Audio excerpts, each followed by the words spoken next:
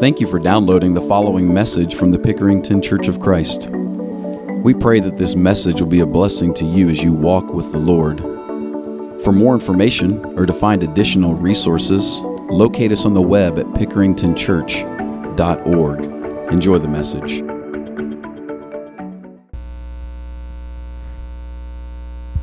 Good evening, everybody. Good to see you out on a beautiful afternoon. This is the time of year where I actually like it getting cooler and even cold. I'm kind of weird like that. You probably know me by now. I like winter time. How many of you look forward to winter? Raise your hand. There's a few of you. So you're liking this, getting cool down. You hate the 90s. How many of you are going to get grumpy in the next month or two? Raise your hand. All right, keep them up for a second. I'm going to take notes. Well, listen, when it gets dark early and you need something to do, I'm going to give you something to do tonight. I told you we were going to talk a little bit about prayer, and we're going to specifically hone in on the prayer life of one person that we learn a little bit about how he prayed and what he prayed for. So if you haven't already, shame on you, open up to Colossians chapter 4. We're going to camp out in Colossians, just go back and forth between chapter 1 and 4. 1 and 4. So I'm not going to go anywhere else unless I just refer to it. And you want to go there, you can. Jesus taught his disciples to pray without hesitation, without doubt, without fear, and without limits. Remember what he told his disciples in Matthew 19? When they were starting to think some things were impossible in that chapter, Jesus said, with man this is impossible. With God all things are possible. I remember in the Old Testament reading where he said on a number of occasions, is anything too hard for the Lord? This is a small matter for the Lord. And things like this, you understand that God can do anything, but he actually invites us in prayer to pray in such a way that we believe that he can do anything. And what's really important is that we learn how to align our minds and hearts with the heart of God so that we understand what he's trying to do and then pray for him to do those things and participate in it. Participate in it as much as is possible. Paul mentioned a man who prayed this way in Colossians 4. Josh read it for us. His name was Epaphras. Epaphras. And we learn in that book that he's a Colossian. And Paul's writing a letter to his home congregation, but he's with Paul in Rome at the time. So he's away from home. We also learn from chapter 1 and about verses 3 through 7 or 8, and like I said, we'll float back and forth, but you can take a peruse through there if you want and see that Epaphras was a key player in establishing the church in Colossae. Paul said he was a faithful minister of the gospel, and the things that you had heard and learned, he also gave to you. So either he was the main minister of the gospel in that place, or he picked up where someone else left off and carried on with it. And we see in chapter 4 that Archippus was taking up a ministry in Colossae in chapter 4, verse 17 there, to stay true to his ministry there, whatever that was. But it had to do, we know, with the gospel, of course, and with growing that church. Epaphras had to go see Paul in prison. Doesn't seem that he's in prison. Paul and Archippus are in prison. Aristarchus. There's Aristarchus and Archippus. Archippus is the one I just mentioned was in Colossae doing a ministry. Aristarchus, he said, my fellow prisoner with me. And so Paul had at least one in chapter 4 who was imprisoned with him, and Epaphras and some others are coming to see him. We'll talk about who they were here in just a second. But I just want you to get a picture here that Paul's in a Roman prison, and that Epaphras is one of several who are coming to report to him about the health of the church in Colossae, also to minister to him and his needs, also to be sent on missions that Paul sends them on to different churches, but also to encourage Paul to pray with him. And there was prayer happening in that jail. And Epaphras was one who was inspiring to Paul. Now, you know, like I do, that Paul was a soldier of the cross. And we often look and say, boy, I would just, you know, he's right up there with Jesus, right? I mean, just if I could just be like him, you know, we say, boy, if I had the faith of Paul, or if I could just be focused and strong like Paul. Well, Paul was influenced by others as well throughout his life. He learned, and his faith was built by the strength of others. And sometimes there are these people that might just be mentioned in passing. And here's one, Epaphras, that impressed Paul with his faith in the power of prayer. And he mentions him in a greetings at the end to the church in Colossae. He's saying, greet these people, and I'm sending greetings from some. And Epaphras sends greetings, and he takes a note about Epaphras. And he says he's one of you, and that he labors fervently for you always in prayer, that you may be perfect and complete, the New King James says, in all the will of God. He just wants to make sure that that note is in there. Well, we can learn how that prayer life looked a little bit, and we can also learn about what he was praying for. I want to know, don't you, what it means to labor in prayer? So I know to pray. I know some things about prayer. I know that my prayer life wanes and rises with occasion sometimes. I know that it's something that needs labored upon. But Epaphras was laboring in prayer. I want to know more about what that means, because it's possible that his prayers could have had a factor in the success of the Colossian church. So as he was ministering to this church, he was praying fervently for them. We learned that for sure. Could it be that that was a large part of the success of the church's establishment?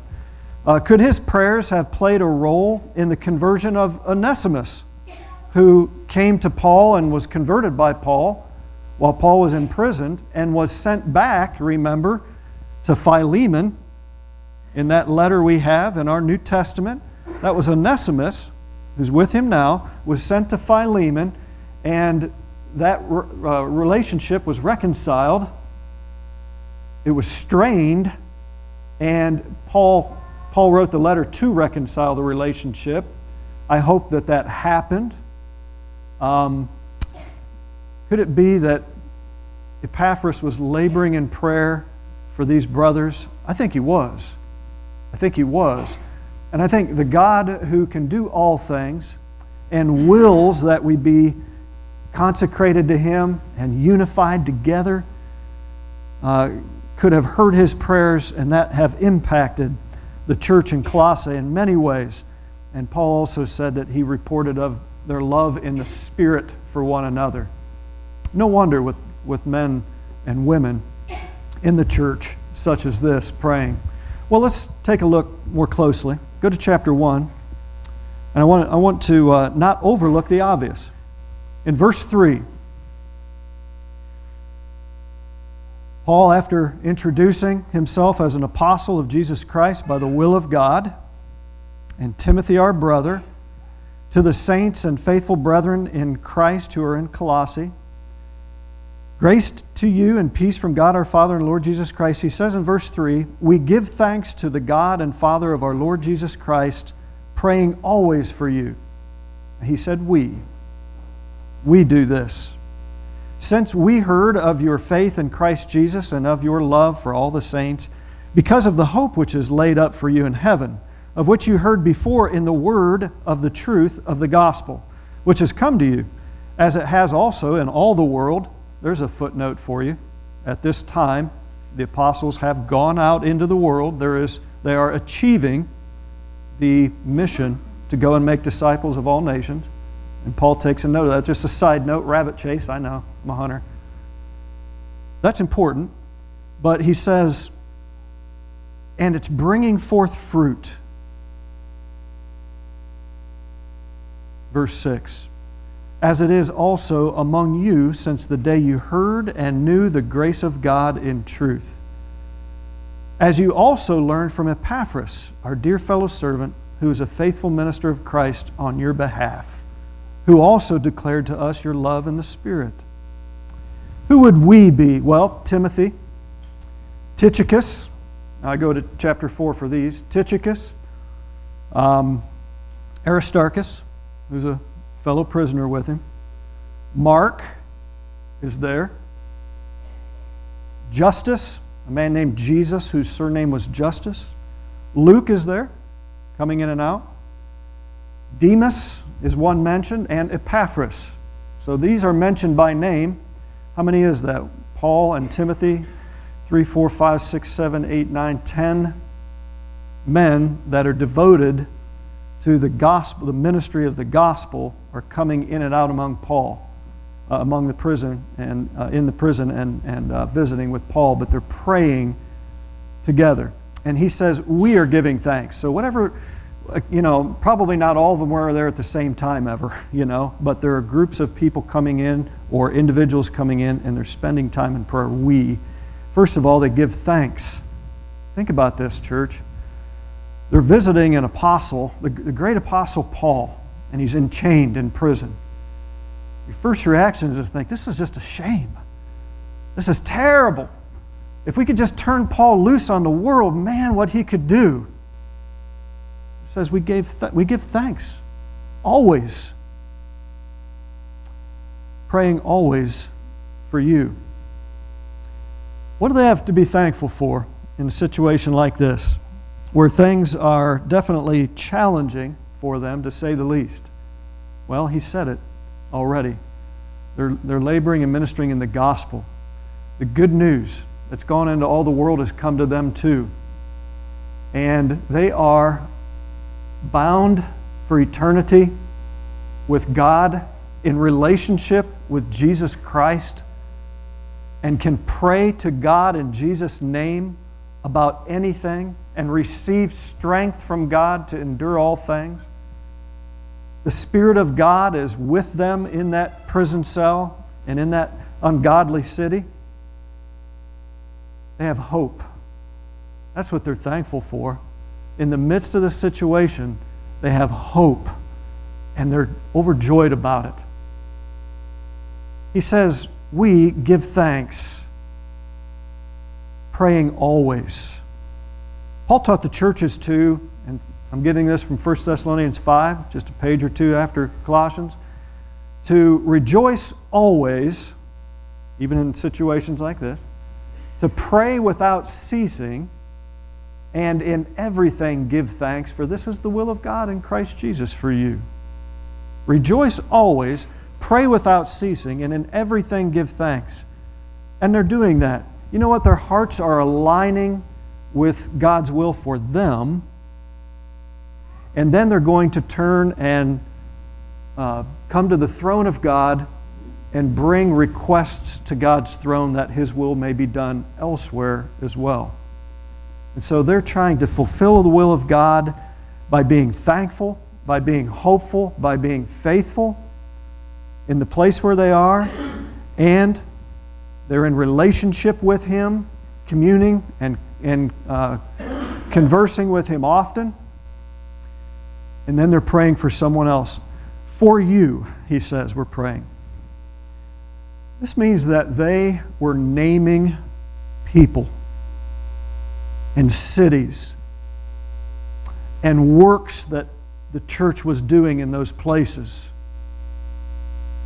and calling out circumstances, and as Peter said in 1 Peter 5, casting those cares upon the Lord, for He cares for us. They were doing this. They were talking about the situations that were dire, the needs that must be met, the people who are lost. And they're bringing these. So he was praying for the church in Colossae, but we also see that they're praying for others.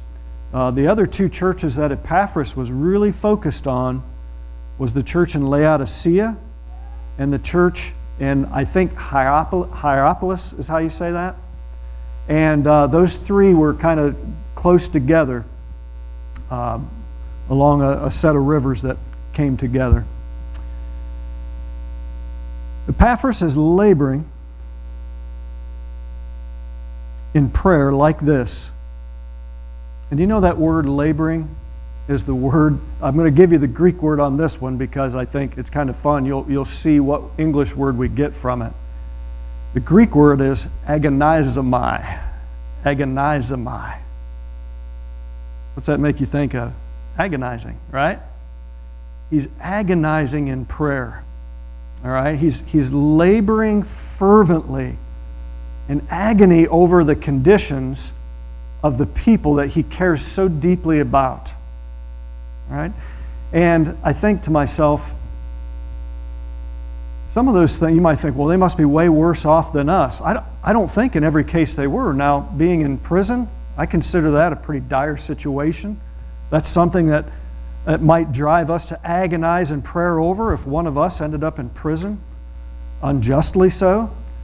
Or if someone was sick, we tend to agonize in prayer over those people, especially if it's us. But he's agonizing or laboring in prayer over the unity of the church, over the work of the church, over the future of the church. Just circumstantial things that happen every day in church life. He's praying for them, and he's bringing reports to Paul about this. Now, they had some challenges to the doctrine of Christ that they had to know more about. And they had some cultural difficulties to overcome, as Christians in every culture do. But church, this isn't that there's any one specific thing. He just cares about them so much, and the kingdom of God and its furtherance so much, because he realizes his own soul has been saved by God from sin, and that there are others who need the gospel, or else they'll die eternally, be separated from God in eternity. And he's agonizing in prayer over these people.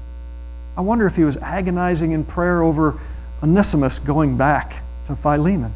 I mean, that would be the type of thing that he would be concerned with and go to God in prayer about. I love that about this brother. These are the kind of people that I believe it's going to be fun to meet in heaven and talk to and learn more about. Let's talk about what he was praying for a little bit more. I mentioned some generalities and some specifics, but in verse 13 of chapter 4, we get a little bit of insight, and we can kind of fill in the gaps with other New Testament teachings. So when he prays for something generally, we can go to another place in the New Testament and say, well, this is what it means when you pray for this. All these things got to happen. I'll give you an example here in a second. So look at verse 12. Epaphras, who is one of you, a bondservant in Christ, greets you, always laboring fervently. And I don't think that Epaphras said, Paul, tell him I'm always laboring fervently. He said, just send him my greetings. And then he said, he's always doing this for you. I want you to know this. He greets you, always laboring fervently for you in prayers, that you may stand perfect and complete, the New King James says, in all the will of God. For I bear him witness that he has a great zeal for you, and those who are in Laodicea and those in Hierapolis. He is praying so that, in the middle of verse 12, or that you. You see that there? Again, with intentionality to change the current circumstances by calling upon God to act and respond to his prayer. The audacity, right? Jesus, the Hebrew writer says, come boldly to the throne of grace for help in time of need. All right? He's wanting God to work specifically in the lives of these people to bring about an intended result. And here's what the intended result is. That you would stand perfect. Now, this is a word in the Greek, teleos, that means to reach maturity from going through the necessary stages to reach an end goal. You know what a telescope is? What What do you picture when I say telescope? Do you think of the old pirate movies where they get out on a ship and they extend that telescope, click, click, click, click out? That's just what it means. That's where that name for that object came from, is to go through stages to bring about a clear, complete picture of what you're striving for. Isn't that interesting? And so he's praying that they'll move through stages. Doesn't this sound like Ephesians 4? We've been camped out there for several years, going back to Ephesians 4, always talking about equipping the saints, always talking about edifying one another in love. Anthony's been preaching about each one doing their part in the body to bring us to maturity. We go through stages. Our congregation is in a stage right now unto maturity.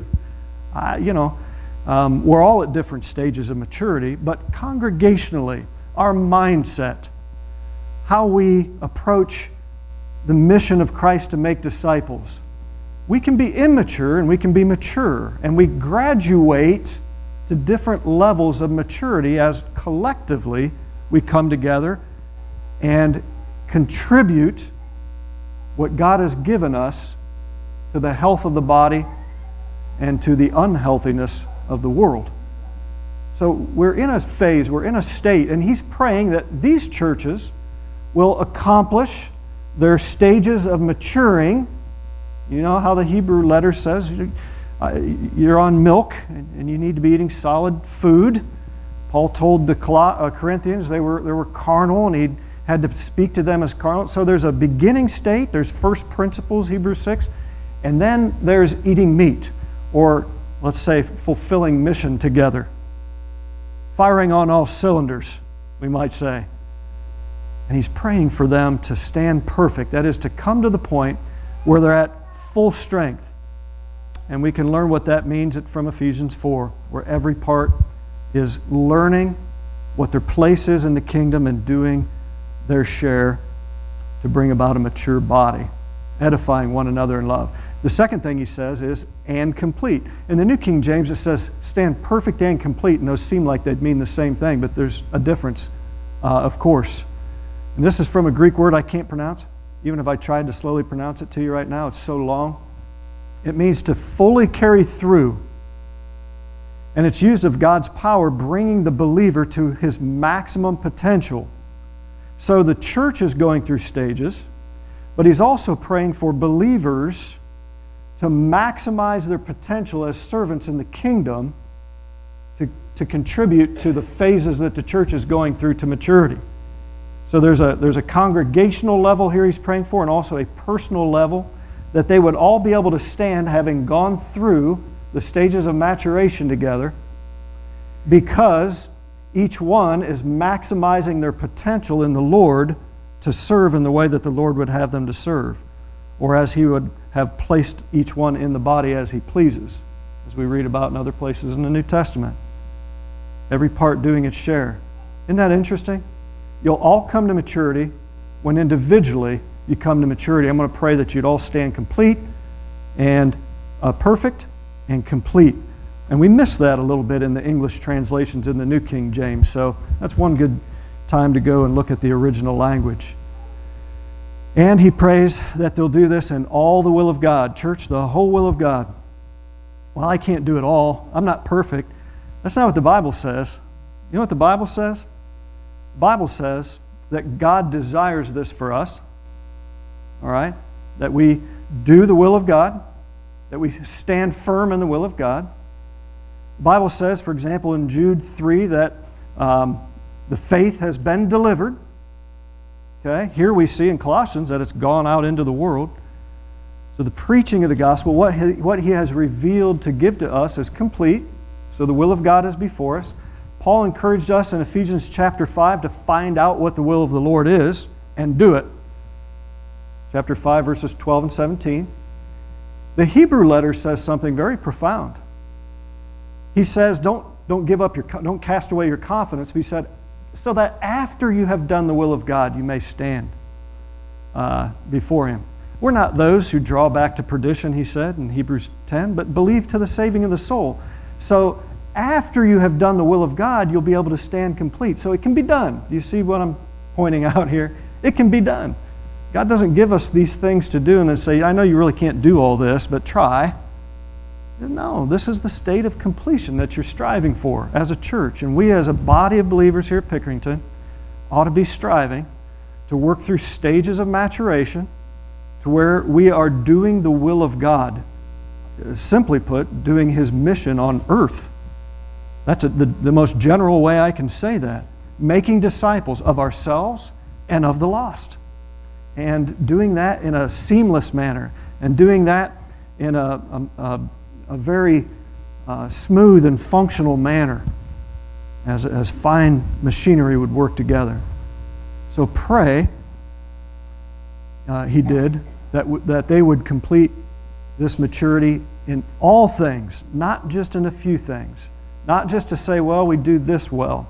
You know, when you read the letters to the churches in Revelation, that's a good place to see that some were doing some things very, very well, but then there were other things that they weren't doing well. They weren't doing all the will of God in a mature fashion. The Ephesians were case in point on that. Peter from Switzerland brought that up at the Lord's table, where they were doing many good things well, but they had forgotten the relational aspect of their relationship with Christ, of their faith. They had forgotten their first love, who it was for whom they were doing these things very well. And so we want to do it in everything.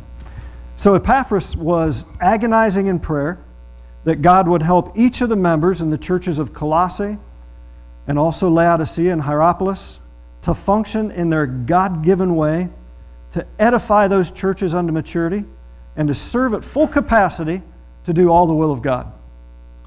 Mouthful, isn't it? Can you do that?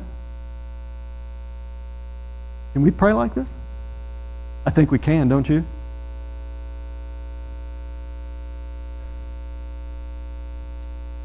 We need some Epaphrases praying like this for our church.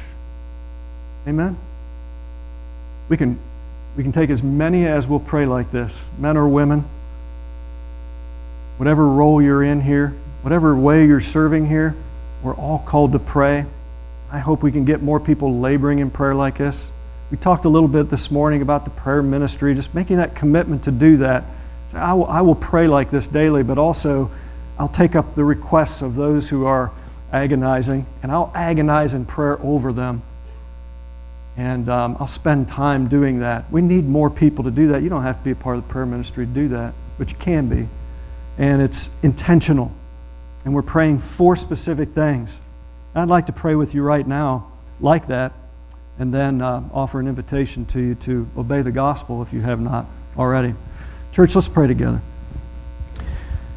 Father in heaven, it's good to be here tonight. You've called us together as a people whom you've called out of sin, out of darkness, and gave us light and life in Christ.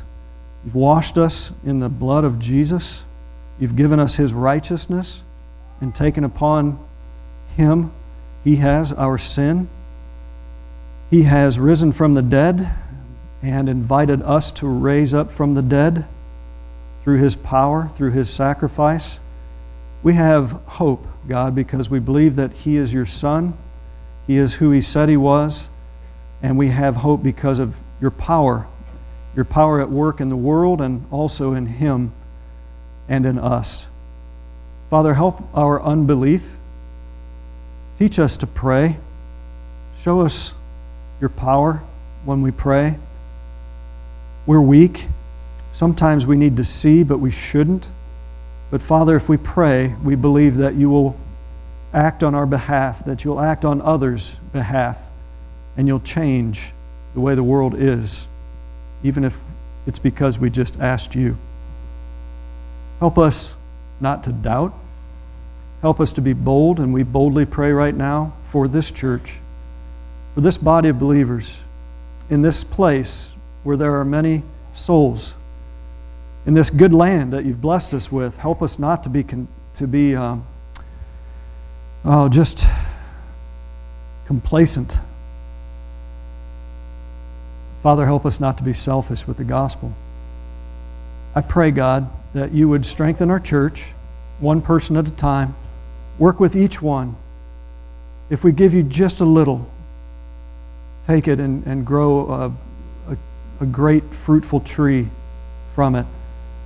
If we give you a little faith, do wonderful things, move mountains. Father, I pray that you would help us to continue to grow in maturity. I pray that you would help our elders who are giving us oversight, offering shepherding, and striving for the unity of the body here, to have wisdom, courage, and faith, to have vision for the future, and to want all of us to be working together. I pray, Father, for Anthony and I and whoever else preaches, that we would always stay true to your word, this gospel of grace that Paul has mentioned, that has not only gone into the world but changed the world and turned it upside down. May we continue to stay true to that. And I pray, God, for all of our members that are serving in all the different ways that they serve, that you would help each one of us to want to serve at our fullest capacity in your kingdom, so that we can grow up into a really dynamic group of people who follow Jesus and show people the way. I pray that we'll do that through pure hearts, good works, and that we'll overcome any temptations or strivings that Satan wants to throw in our way. Father, I want to pray for our ministries and all of those who are actively engaged in works, good works, that they would not grow weary in doing good, and that many souls would come to know you through these good works and glorify you in the day of Jesus Christ's return. And dear God, I pray for our communities. Help us to touch all those whom we come into contact with. We live all over the place around here, and we're out and about among many people. Increase our faith and help our desire to save these people from the fire. We pray this in Jesus' name, and I pray, God, that you will also bring us laborers, not only in prayer, but in work, to do this great work. And it's in Jesus we pray. Amen. Church, if there's anyone here that needs prayers, as our dear brother and sister did this morning, or if you need to become a Christian and want to be a member of this body, this church, this is your invitation to do that. Come and obey the gospel tonight. Let's stand and sing.